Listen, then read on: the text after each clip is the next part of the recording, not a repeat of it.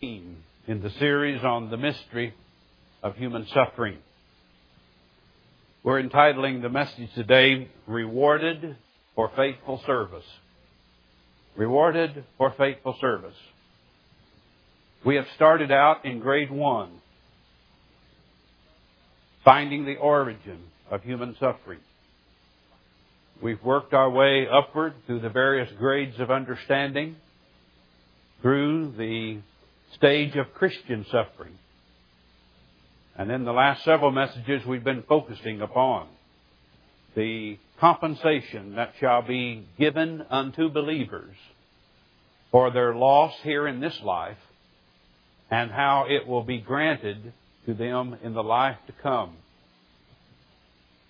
Whatever we are called upon to sacrifice and deny ourselves, our Lord promises that we will not be the losers for that, but we will find it and will be rewarded 100-fold, even beyond our imagination in the world to come.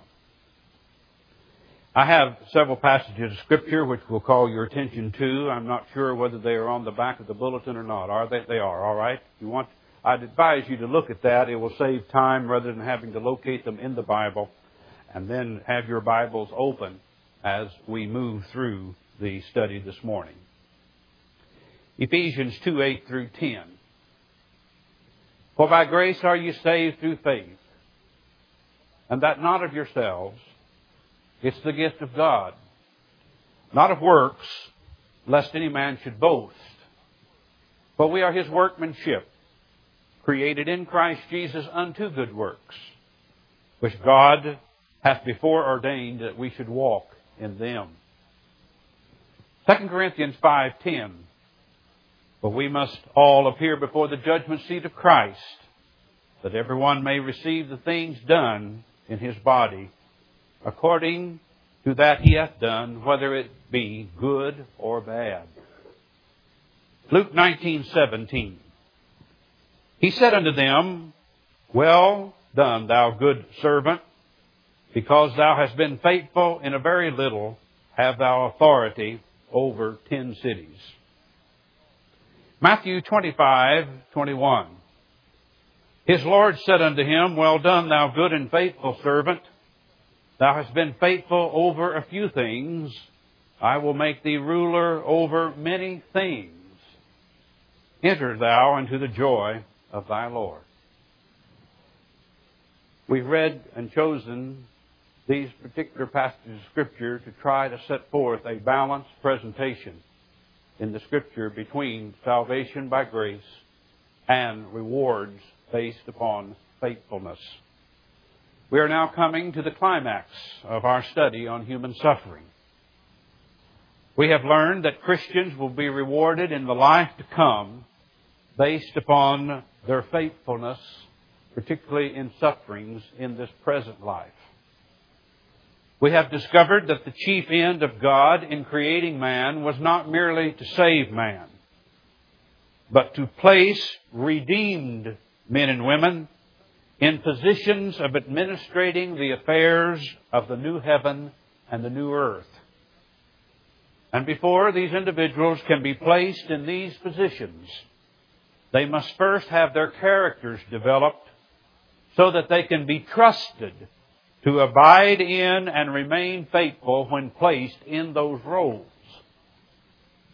And God will do this through the process of trials and sufferings. When this process is completed, they will enter into their eternal reward. Then they will possess a character that will, number one, manifest a willingness to live under God's authority. Number two, a willingness to serve others. And number three, a willingness to always choose that which will honor and glorify God. Jesus clearly, plainly, and repeatedly taught that some would be great and some would be least in the kingdom of heaven based on their conduct here in this life. His teachings on greatness in the kingdom we found is in direct contrast to what is considered greatness in the kingdom that is ruled by Satan in this world. In Satan's kingdom, those are considered great who rule over others by having others serve them. In Christ's kingdom, He considers those to be great who rule by serving others. We looked at 3 prescriptions for greatness in the kingdom of heaven. First, there is humility or submission unto God's authority. Secondly, there is servanthood or serving others rather than oneself. And thirdly, there is self-denial and sacrifice in whatever God calls upon you to do. I ask this question, what does it cost to become great in the kingdom of heaven? It'll cost you the world, the flesh, and the devil. That's the biblical answer to that. The fight precedes the victory. The cross precedes the crown. Proverbs 15:33 says, before honor is humility. Jesus motivated His disciples to lay up for themselves treasures in heaven based upon these principles of greatness. There are about 25 occasions in the New Testament which clearly teach that believers will be rewarded in heaven according to their faithfulness shown here on earth. There are also degrees of punishment in hell. Some will be beaten with many stripes, and some with few, as taught by Jesus in Luke 12, verses 47 and 48. The wicked will merit the level of punishment in hell, which they have treasured up against the day of wrath, when God will render to every man according to his deeds. Romans 2, 5, and 6. Now then, I must deal with the subject of the relationship between God's grace and human merit. After having seen that Jesus used these principles of rewards to motivate His followers to service, we must now deal with the issue of merit. If the Bible teaches both salvation by grace and rewards based upon faithfulness, then we must affirm both and yet exclude the idea of human merit. Can we get that done? That has been a difficult task in church history. We must also determine the nature of the rewards, what they shall be, and what the motivation is for attaining them. And in order to achieve this balance, we must understand the way in which the Word of God harmoniously blends together God's sovereignty with man's duty or responsibility. On the one hand, the Bible teaches that God elected His people from the foundation of the world. Christ loved them and redeemed them, making them a kingdom of priests. The Spirit of God regenerates them unto spiritual life, and they are preserved by His grace to the end. Do you agree with that? That's what the Bible teaches. There's another side of the coin. On the other hand, these individuals are called upon to repent. They are called to faith. They are called to live a life of dedicated devotion to God. They are called to persevere in holiness and to be faithful even unto death, if necessary. This is the call of Christ to these individuals. And this faithfulness qualifies them to share with Christ in ruling the universe in the world to come. Nevertheless, no merit or no boasting can exist on their part, because it was God who predestinated them for this from the very start. And it was Christ, through the Holy Spirit, who achieves it and works it within them. We should never try to separate these two lines of activity, God's sovereignty and man's responsibility, which are so perfectly blended together in Scripture so as to put one against the other. A brief reference to church history will be helpful, perhaps, in setting the context for this subject. Suffering was predominant in the lives of the early church and resulted in the martyrdom of multitudes. By the 3rd century, the martyrs had become so highly esteemed by the Roman Catholic Church that the Roman Catholic Church raised them to the rank of sainthood. Eventually, the death of the martyrs was looked upon as having the same, now listen, atoning value as the death of Christ. These who died as martyrs were said to have the same power to forgive sins and to mediate between individuals and God. And this fully developed in the 4th century. Alongside of this development, of this theology to sainthood, the Roman Catholics developed a theology of merit and of meritorious works based on the Scriptures which we are dealing with, which speak of special positions in heaven which are to be given. When the Protestant Reformers broke with the Catholic Church, they set forth the theology of salvation by grace alone. They believed that they had to completely exclude the idea of merit and meritorious works. And I affirm that.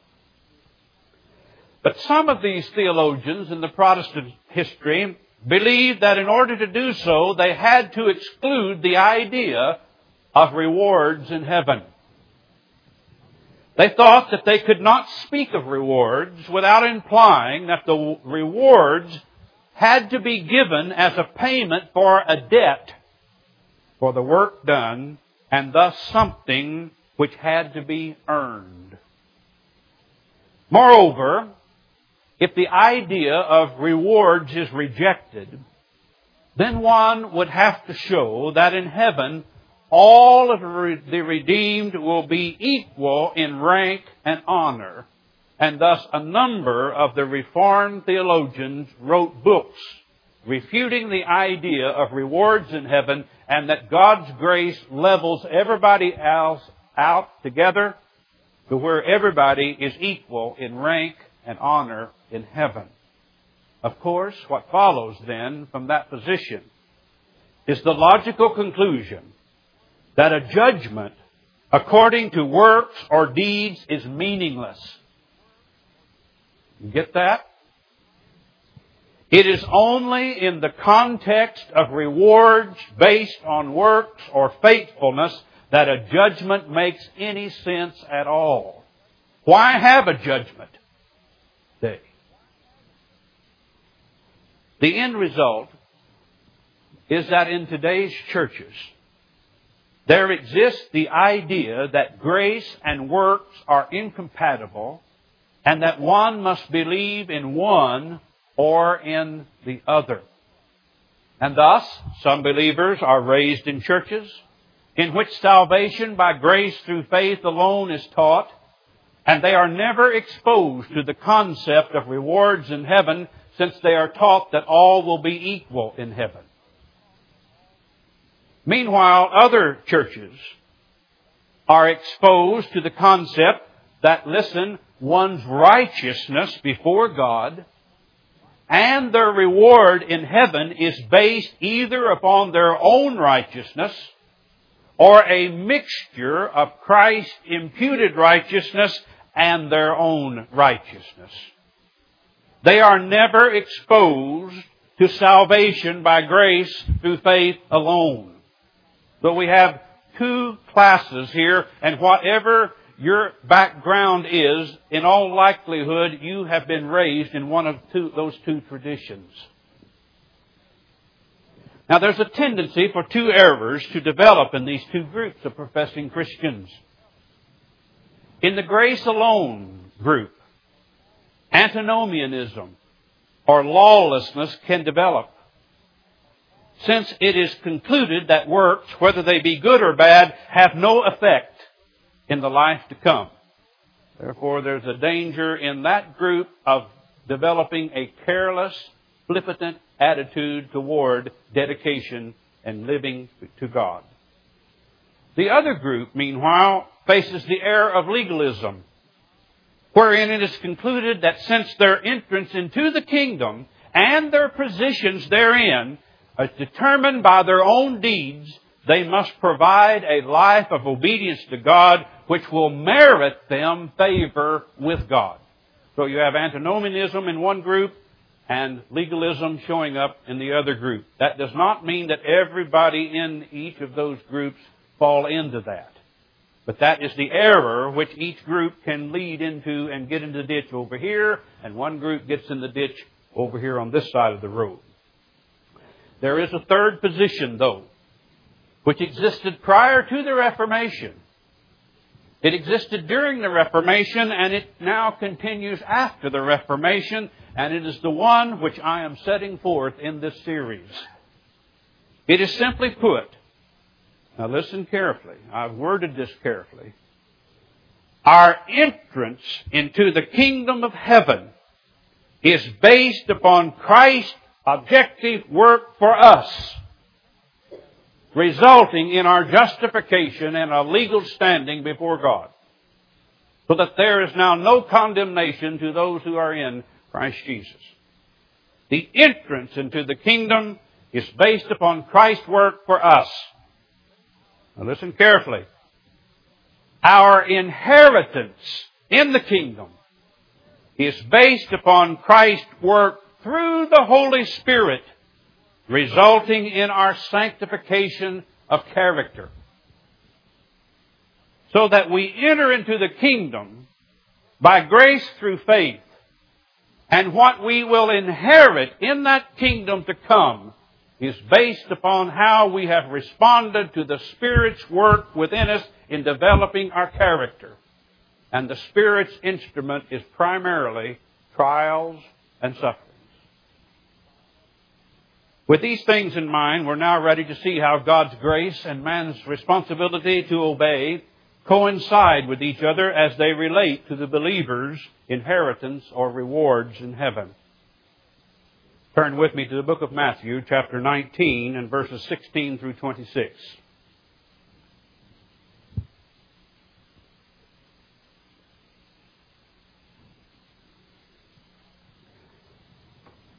Let your eyes glance upon that passage for a moment. We're not going to read it in its entirety for time's sake. In this passage, we have the account of Jesus and the rich young ruler.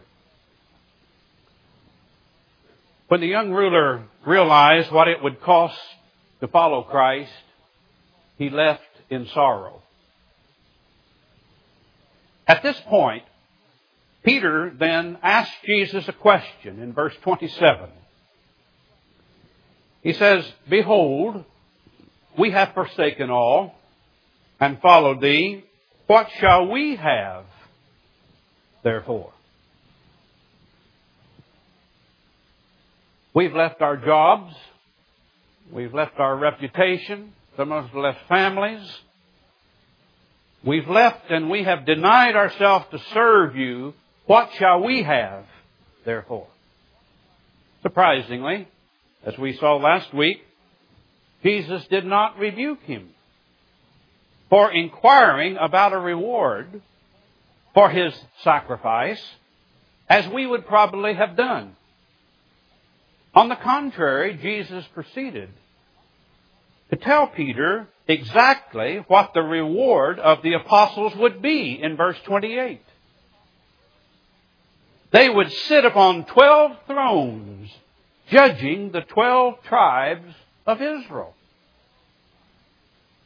This same discussion was repeated at the Last Supper in Luke 22, verses 28 through 30. Do not turn there. But Jesus' statement or answer to Peter's question is that the apostles would be granted the highest positions of honor and service in the kingdom. Christ would be on the main throne and the apostles would be up close to Him. Now that's an answer to Peter's question. But I want you to look down in verse 29 of Matthew 19. Jesus went on to say that not only the apostles, but, quote, everyone that hath forsaken houses, or brethren, or sisters, or fathers, or mother, or wife, or children, or lands, for my name's sake, shall receive a what? Did I hear you? 100-fold, and shall inherit everlasting life. But many that are first shall be last, and the last shall be first. Here Jesus is assuring that His followers that have been willing to sacrifice and lose their shelter, their families, their property in the service of Christ will be compensated 100 times greater than any loss in which they have sustained. I'm thinking about thoughts running through my mind, not in my notes, Ted Turner's statement that Christianity is for losers. That's true. But he that loses his life will find it. Get it? It's not by gaining the whole world. It's by giving up what you love the most if you're called upon to do it. God will compensate it with a far greater income and gain than what any of us have ever sacrificed. Put that down. That's coming. It's coming. That's encouraging, Dana.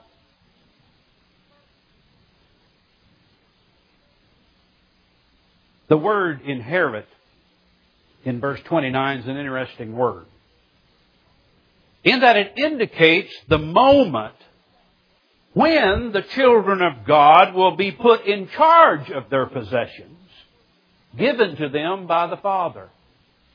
Turn over to 1 Peter 1:4. 1 Peter 1:4. Peter uses this term inherit here when he says to the suffering saints that they have a what? Will I give you enough time to find it?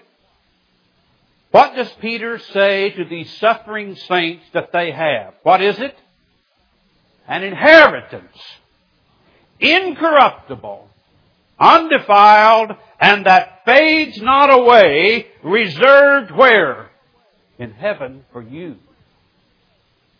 The saints to whom Peter is writing had already entered the kingdom, but they were yet to receive their inheritance. It is one thing to enter into eternal life or spiritual life, the knowledge of God, and it's another thing to inherit something in that life. Now, since the idea of a reward involves compensation for services rendered, a common conclusion is assumed that when one speaks of rewards, one is implying that merit was acquired for the services provided. That's just a common deduction and a conclusion. And I believe that's why we have ended up in two camps out here.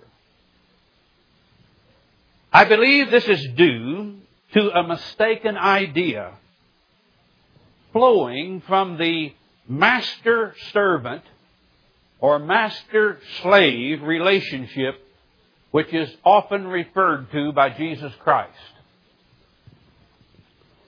This master-servant or master-slave relationship that is referred to in the Bible has been taken to describe that of an employer-employee relationship, in which the employer is obligated to pay the employed servant the wages or the rewards which he has earned or merited.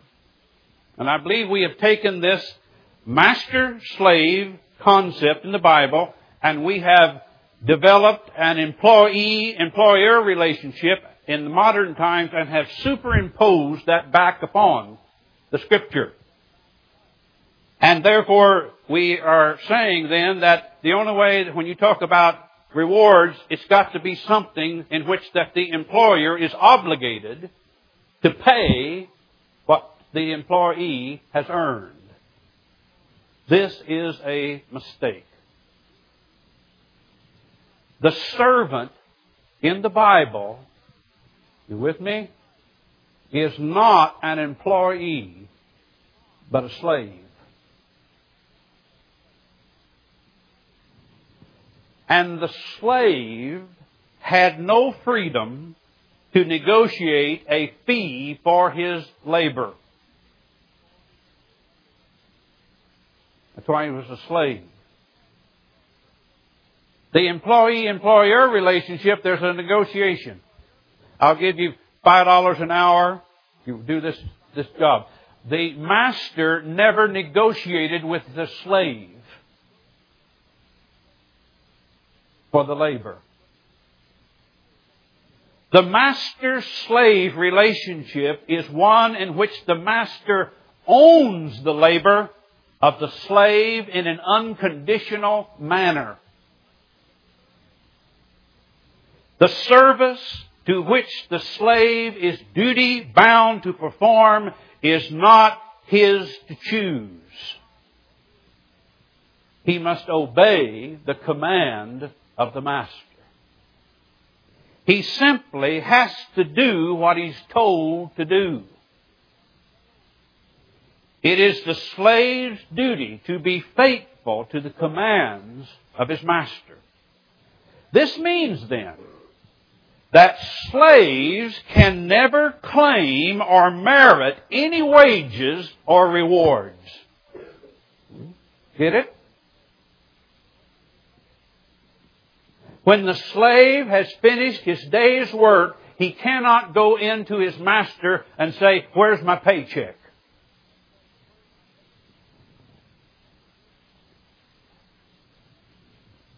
After the slaves have done everything their owners have commanded, they can only say, "We are unworthy or unrewardable slaves, possessing no right, no merit, for we have not gone beyond our obligation, but we have merely done what our duty was to do." That's all a slave can do. Now, while the slave is obligated to his duty to the master is not under any obligation to compensate the work done by the slave. Now, I've used that word obligation. The master is not obligated to pay the slave anything. However, if the master is a kind and a generous and a loving master, he may graciously choose to freely reward or compensate his slave. Doesn't have to, but he can if he wants to. And thus, whatever the master may give the slave inherits as a free gift and not as wages earned. And the reward flows from the master's free and gracious generosity not from his obligation. I hope you catch that, because if you don't, the remainder is not going to fit in well. The reward flows from the Master's free and gracious generosity, and not from his obligation to the slave. I say this in passing too. God is never indebted to any creature. But creatures are indebted to God. Get it? Now this is clearly taught in the parable on service by Jesus, recorded in Luke 17. And I do ask you to turn there. Luke 17, verses 7 through 10. This is an important section, so I'm going to give you time to locate it. I'll be reading from the New King James Version, very close to the original King James here. Which of you, having a servant, or the word better translated slave, plowing or tending sheep, will say to him when he's come in from the field, "Come at once and sit down to eat"?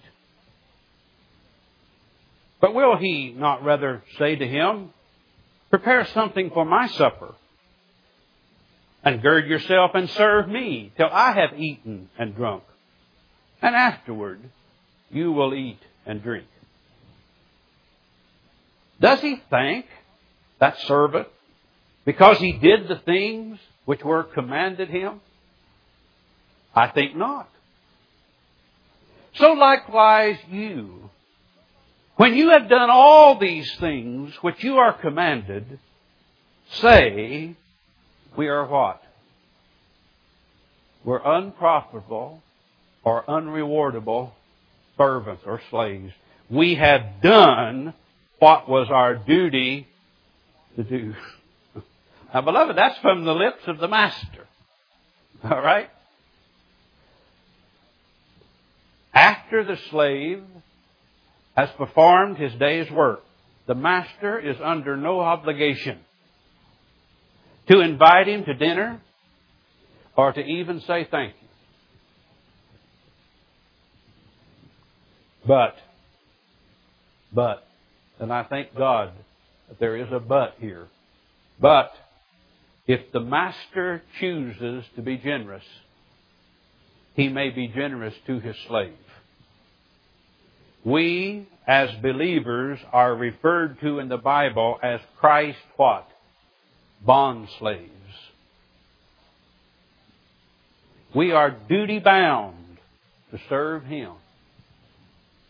We are indebted to him as our Creator and as our Redeemer. It is Christ who was the eternal Word who spoke and created all things, and that means me. I'm a thing. And it is Christ who came and died in my place and became my Redeemer. I am indebted, Brother Walter, to my Lord. Now, how am I to view him then? Am I to view him, Brother Asa, as this hard taskmaster out here who wants to choke everything he can get out of me and then throw me away and go buy another slave? Is that how the Bible reveals our Lord to us? He's the Master. Hebrews 11:16 says, "He that comes to God must believe that He is, and that He is a" what? "A rewarder of them that diligently seek Him."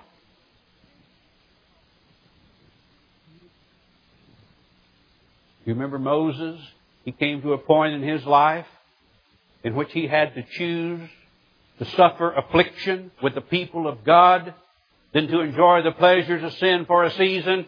Why did he make that choice? For he considered the compensation of the reward that would be forthcoming. Read it, Hebrews chapter 11. He knew that whatever he suffered in loss by identifying with the Hebrew people and renouncing his Egyptian heritage and education, God would more than compensate that. Our Master has revealed Himself to be a great and generous Master who delights in giving to His slaves far more than they ever can give Him. When this is understood, I believe we can affirm that the believer's rewards for faithful duty are rooted in God's gracious generosity and not upon human merit. Enough with that. Now let's move to the concept of the nature of the believer's rewards. I believe now we're ready to enter into the highest point, into our understanding of human suffering.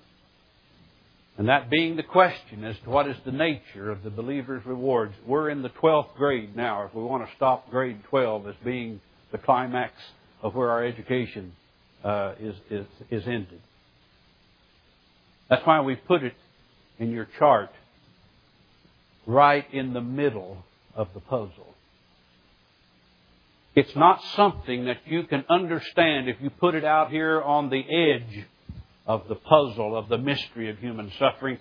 It must first be encompassed with all of this other data and information. One of the best explanations of this question is given to us by our Lord in the parable of the talents, as recorded in Matthew 24, verses 14 through 30. I again encourage you to turn there. What's our reward going to be?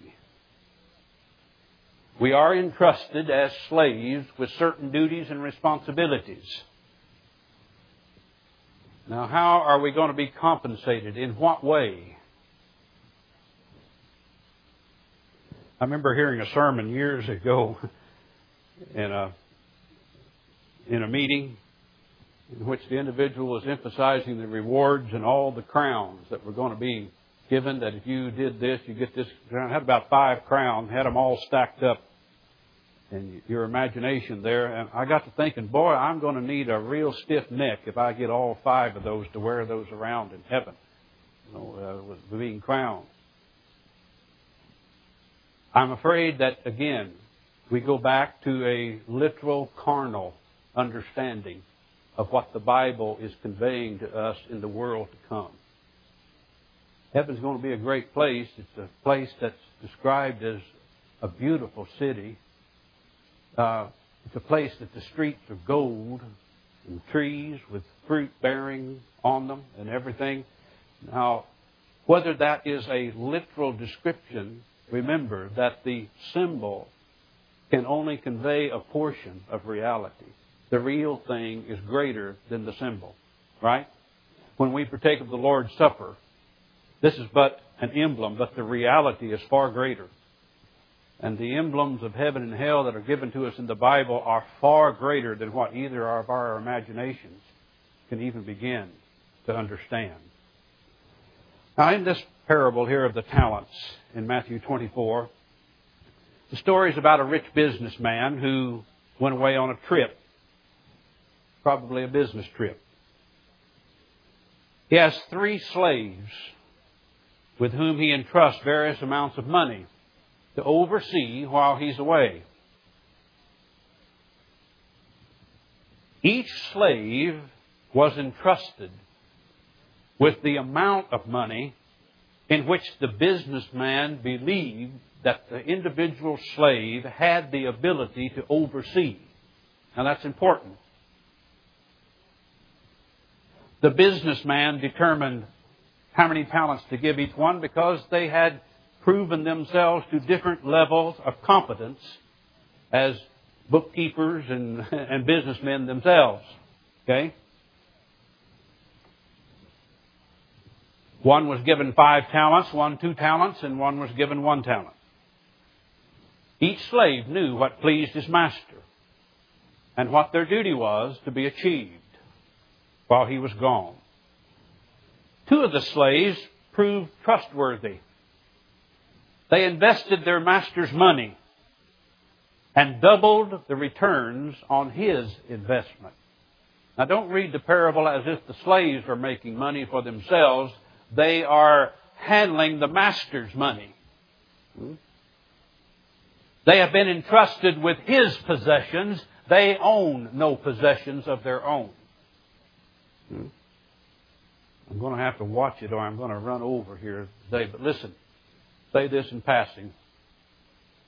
You don't own a thing in this life. You don't own your wife, your husband, your family, your job, your health, everything. You don't own any of that. It's all borrowed. God owns it all. And He's entrusted you with the duty to oversee it. These things. And you'll give an account one day how you have handled what God has put in your trust.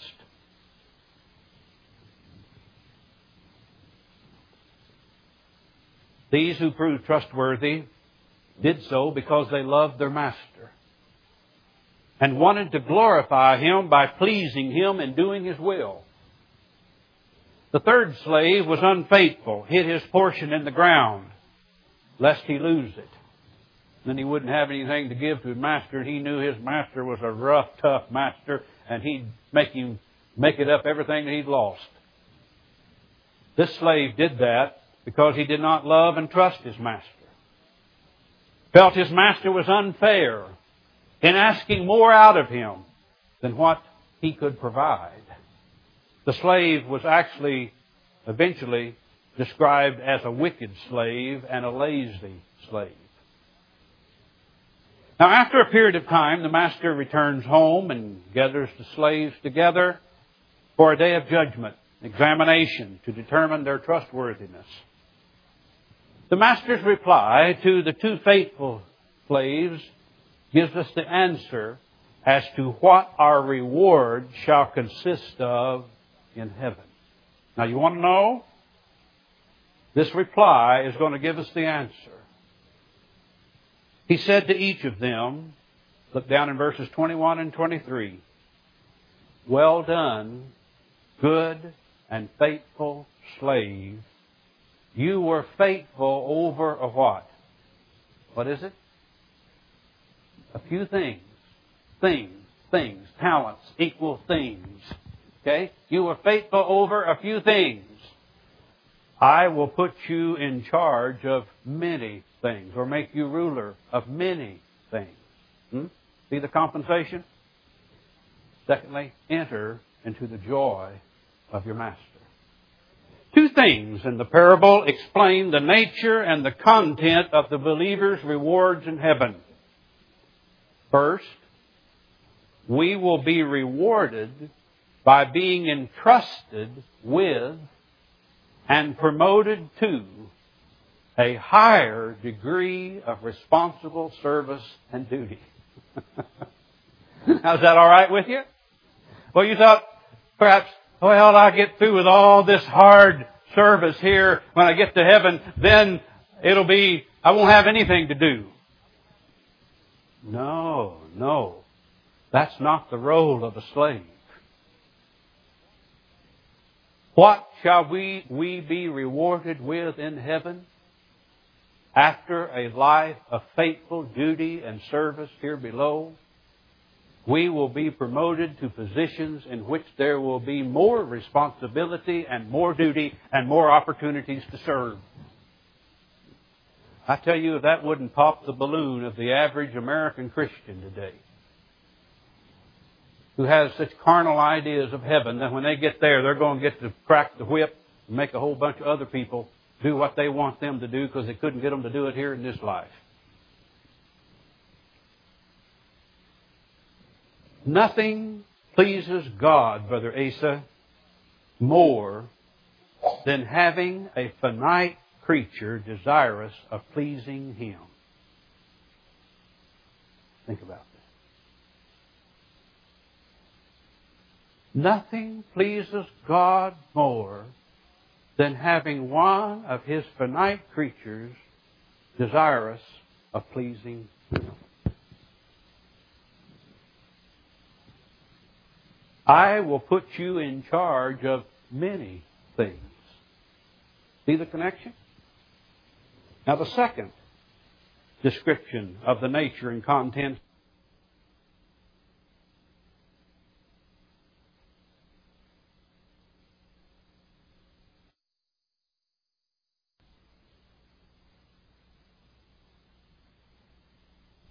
is that we will have our joy intensified as we see how our Lord is pleased with our service.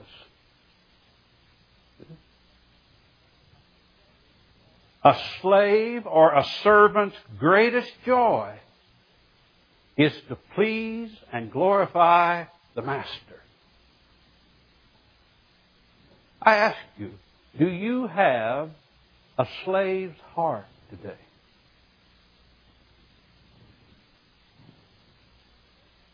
You that say you know the Lord, do you have the heart of a servant? The heart of a servant beats with enthusiasm as it gets the opportunity to obey and please its master. Now that's what you're going to be rewarded with in heaven. Is an intensified joy of pleasing the Master. What then is the chief end or duty of man? To glorify God. What reward does he receive in doing so? The ability to enjoy serving God forever and ever and ever. Enter thou into the what? The joy of your Lord. The Master was pleased with the faithful slaves and rejoiced with them in what they had accomplished. I think that we have to read this account not just with the black words on a page, but we've got to read it with the emotion that had to be here in this parable. Brother Dana, can you not just see the sparkle in the eyes of the two faithful slaves? Just like children opening presents, at a birthday party. Look at these slaves as they look into the face of their master. And they say, look at the words, "Behold! Look at this, Master! Behold! Look at what we have for you. Count it up. We've doubled your investment for you." Not just cold words on a page. These are individuals that are happy for having been able to serve the Master and to give Him something in return. And the Master is equally delighted as His face lights up in approval. In our translation, we have the words, "Well done." Those words can mean excellent, great, wonderful. The Master is just not saying, "Well, that's good, boys. Let me have my money and we'll see you next time." No! This is great! This is wonderful! It's excellent! And the expression on the Master's face radiates with approval. And this brings the slaves great satisfaction in seeing the smile on the face of the Master. Now notice there's no jealousy among the faithful slaves. Get that? Somebody brings up the question, well, if we're going to be different degrees of rewards in heaven, is not going to open the door for jealousy? No jealousy here among these slaves. The slave who had the 5 talents was not lifted up in pride over the one who was entrusted with the 2 talents. And the one with the 2 did not begrudge the one who had the 5. Therefore, in heaven, there will be no arguing over who will be the greatest. We will each one be enabled to enjoy pleasing our God, now listen, in the direct capacity to which our individual characters will allow us to do so. As vessels of various sizes are filled to their capacities, so believers in heaven will be filled to the capacity in which their individual characters have been developed. Some of you wondering what all these glasses are up here for. We're not having a new kind of communion service. We're not doing away with the bread and the wine and going to water. But I want to use it as an illustration. I have here 3 glasses. One of them is a 12-ounce glass. One of them is an 8-ounce glass. And the other one is a 4-ounce glass. I have just filled them to the brim. I'm going to ask you a question. Which one of these 3 glasses is the most full?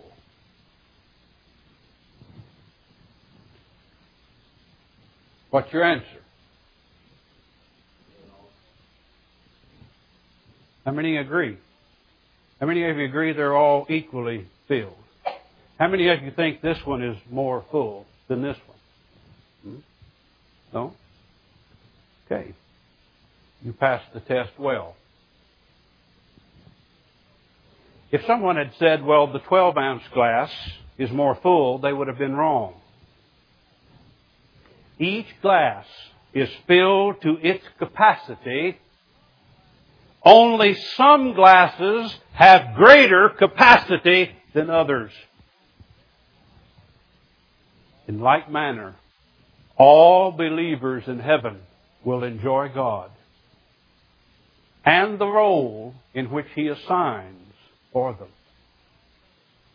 But some, Brother Asa, will be enabled to enjoy God more. And these will be the greatest in the kingdom of heaven. This is the greater glass. This is the medium glass. This is the lesser glass. There will be a distinction when we arrive in glory of seeing who's the greatest. And there'll be no debate about that even now. It's Jesus Christ, our risen Lord. And then we will see others of the apostles on the thrones, next in honor, next to Christ. And then the rest of us will fit in somewhere. The martyrs will be up there for what they've sacrificed. All will enjoy God equally, Brother Bob. But some are going to be given the capacity to enjoy Him more. And the ones that are given the less capacity are not going to be jealous. They're going to be able to see that person deserves that. Because the Master gave them that position.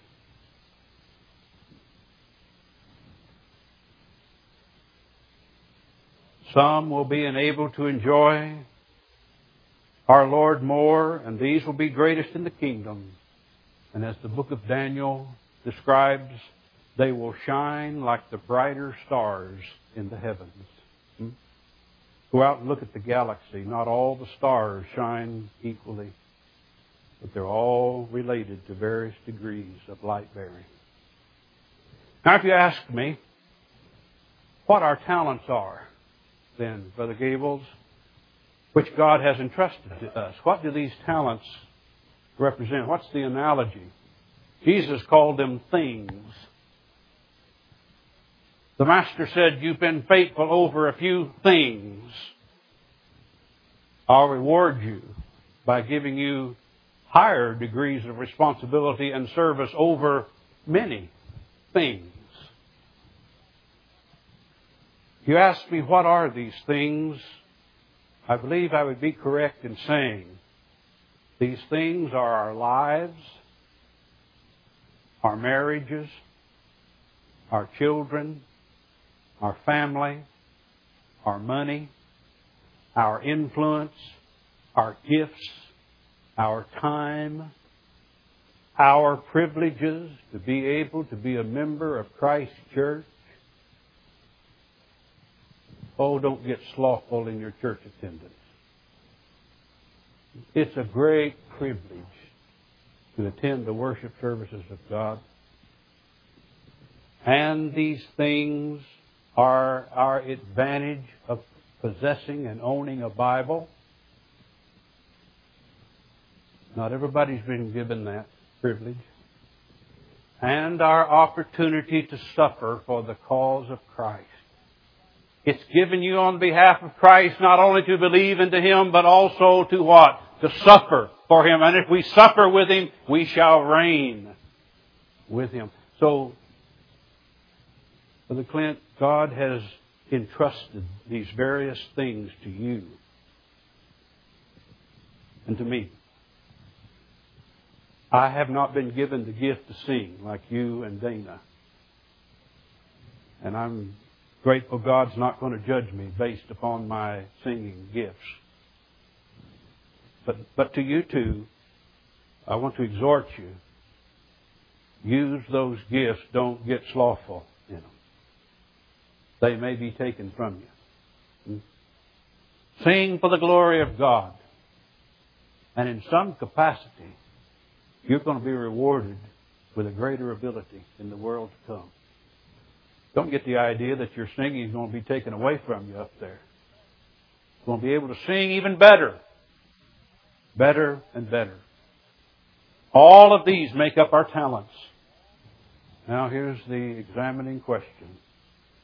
How faithful have we been with what God has entrusted to us? It's examination time, folks. It's grade 12. It's ready before you get your diploma now from this course on suffering. How faithful have you been with what God has entrusted you with?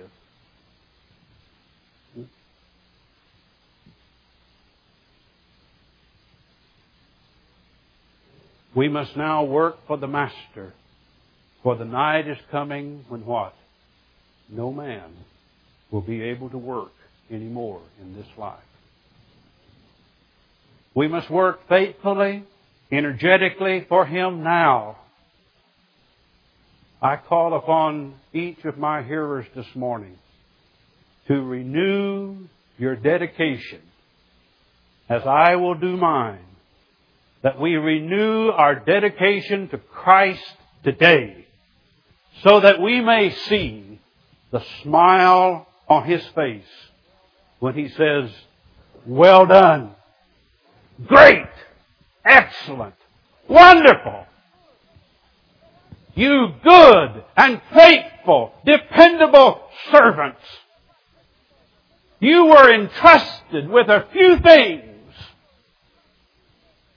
Now then, I'm going to reward you with many things."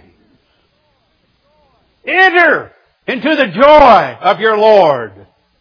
And I believe my Lord will have a smile on His face when He can make those words spoken to His people. Enjoy my joy. This is what makes me happy, the Lord says. And you have found that you can find no greater happiness than in doing what makes me happy. Now then, I'm going to give you greater happiness in the world to come. Enter into the joy of your Lord. I tell you, that doesn't want to make you be motivated to read your Bible more, to attend the church services more, to be a better husband, to be a better wife, to be a better mother and father, a better child, a brother and sister, a better employee. I don't know of anything that does. Just to see the smile of the Master. Well done.